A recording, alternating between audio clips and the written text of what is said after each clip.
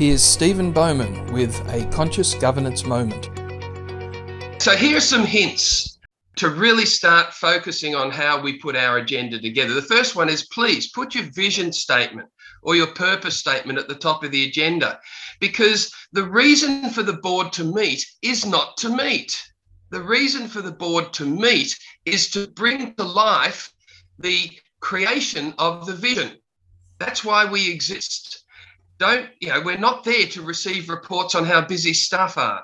We are there to have conversations about how we're going about creating this potential future, this promise that our organisation is. So having the vision at the top means that as the chair or as a director, you can use it to help shape conversations that are going down rabbit holes, help shape those conversations that are getting a bit murky. Always use your vision as a touch point to bring people back to, well, this conversation we're having, can we look at it through the filter of these two elements in our vision statement? It really helps guide behaviours.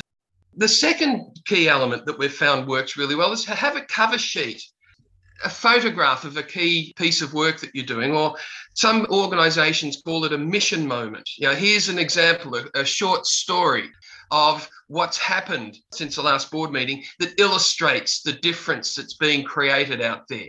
Explore what it is to remind directors why we're sitting there. More information? ConsciousGovernancetv.com